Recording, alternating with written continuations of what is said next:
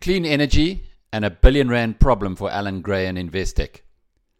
Last month, a Soshanguve pastor took ignorance and superstition to a new level when he ordered members of his congregation to swallow live snakes. The man has since been arrested and released on bail of just 1,500 rand. No one seems to know whether the unfortunate swallowers suffered anything more than indigestion. The ever-brilliant Zapiro has used the story to reflect what a similar level of ignorance and superstition has done within a South African government.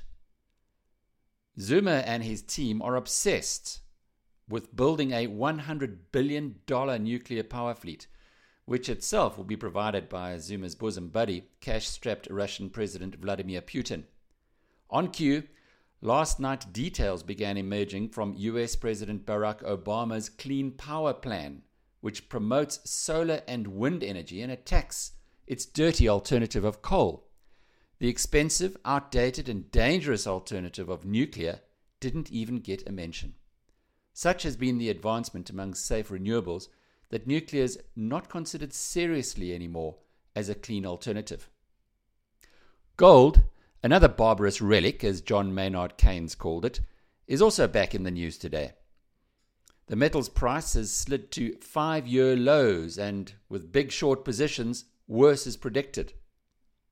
That means leading Cape Town money managers Alan Gray and Investec are each being faced with a R1 billion problem. Alan Gray has R1 billion of its unit trust investors' money tied up in Goldfields Limited. The Investec Value Unit Trust also has R1 billion exposure, split between 600 million in Anglo Gold Ashanti and the other 400 million in Goldfields. Wall Street's Morgan Stanley is forecasting that the gold price will keep sliding for the next 3 years. If it's right, even more losses are in prospect for the supporters of gold shares. Decision time in Cape Town. I'm Alec Hogg. Read more on biznews.com.